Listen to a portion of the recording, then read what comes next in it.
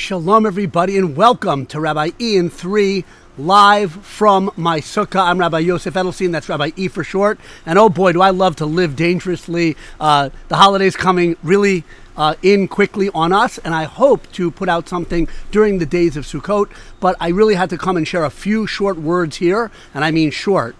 I'm in the sukkah, I'm in my sukkah, so if the sound quality is crystal clear and the visuals are pristine like they've never been before, it's because of the sanctity, the holiness of the sukkah.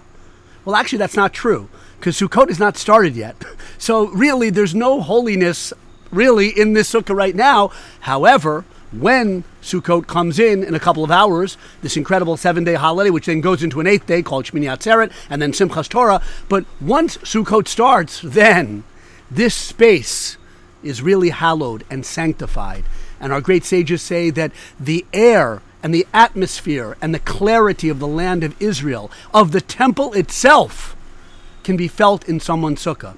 So you got to spend time in a sukkah for the next 7 days, as much time as you can, eating, hanging out, sleeping. You bring your whole life into the sukkah. And there's so much to say about the wisdom of this holiday, whether or not you keep all the details.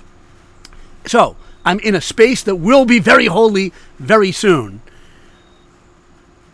Why is it holy? Well, it's a commandment of the Torah, a mitzvah, and every mitzvah is permeated with the holiness of Hashem who gave the commandments, sure. But what's special about this space? The truth is, there's no other space as sanctified as someone's sukkah in the whole world. Get the Western Wall. There's more divine presence, I guess, or I'm not sure, but you can compare it to that. But why? Well, the Torah says, and this is something that many people are not aware of exactly, because they know Sukkot, well, it's kind of an agricultural festival, it's at the harvest time. That's one layer of meaning of the holiday for sure. And there is a lot of joy and simcha, a unique amount of simcha in Sukkot's time, but partly because of the joy of the ingathering of the harvest. But the Torah tells us that, well, God took us out of Egypt, that's the holiday of Pesach. And God gave us the magnificent divine Torah on Shavuos, that's the holiday of Shavuos. What's Sukkot in that historical experience of the Jewish people, spiritual / historical of the experience of the Jewish people? It's God protecting us in the desert. And that means both two main opinions given in the oral tradition. We lived in our own little huts or tents or sukkah-like structures in the desert, but that's true, and we were protected by God while we were living in those structures, but we were surrounded by what are called ananei kovod, clouds of glory. The whole Jewish people in the desert, when we quote-unquote wandered in the desert, traveled in the desert, we were in a sukkah. We were protected, a climate-controlled environment, hermetically sealed by God, the ananei kovod, the clouds of glory, as it says in the Torah. So our rabbis say when you and I are sitting in a sukkah during the holiday of Sukkot, we're supposed to look at the walls of the sukkah and realize that they represent God's protection of us in the desert and beyond the desert. As individuals, as a nation, even in exile, the divine providence, Hashgacha Pratis, uniquely guides the Jewish people in this world. That's the source of the holiness of the sukkah. And we do other things on Sukkot. We take 4 species. We'll talk about that, I hope. But the essence of the holiday is to leave your permanent dwelling and your permanent dwelling mindset and come out into a sukkah. The walls of a sukkah can be made of anything at all. It's the roof that defines it. It's a temporary, a flimsy roof, beautiful evergreen branches. In my roof, people use bamboo or whatever, but the walls are solid, but it's a temporary dwelling. And we have to leave our beautiful homes to come out. It's a pleasure right now. It might get a little colder tonight, but it's a pleasure. But we're starting off the year with a purified vision of the world.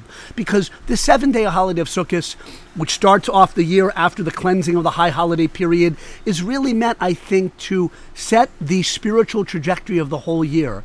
And that is to give us the Sukkah mindset. Life is not permanent in this world.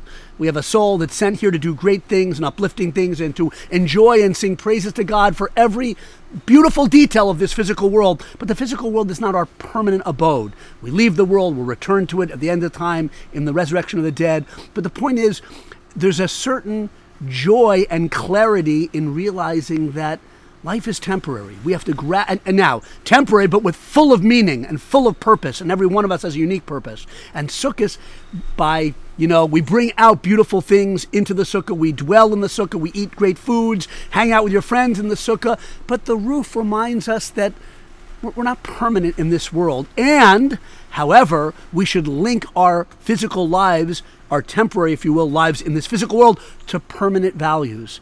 To Torah, to the mitzvot, to doing good deeds, to realize that we're on a spiritual mission here. So the Sukkah is a very great, physically joyous holiday. The word joy, simcha, is associated with Sukkah more than any other time of the year, any other holiday. But and so we enjoy physical pleasures in the Sukkah, but it's with that Sukkah perspective that we don't do the physical for the sake of the physical. We take the physical and elevate it. Everything we do is elevated into the level of a mitzvah when we do it in the Sukkah. And that's a vision for our whole life. That's the Sukkah mentality. We enjoy this world, we love this world, this physical world, but we don't put all of our hopes and trust in the meaning of this physical world in and of itself. It has a higher purpose.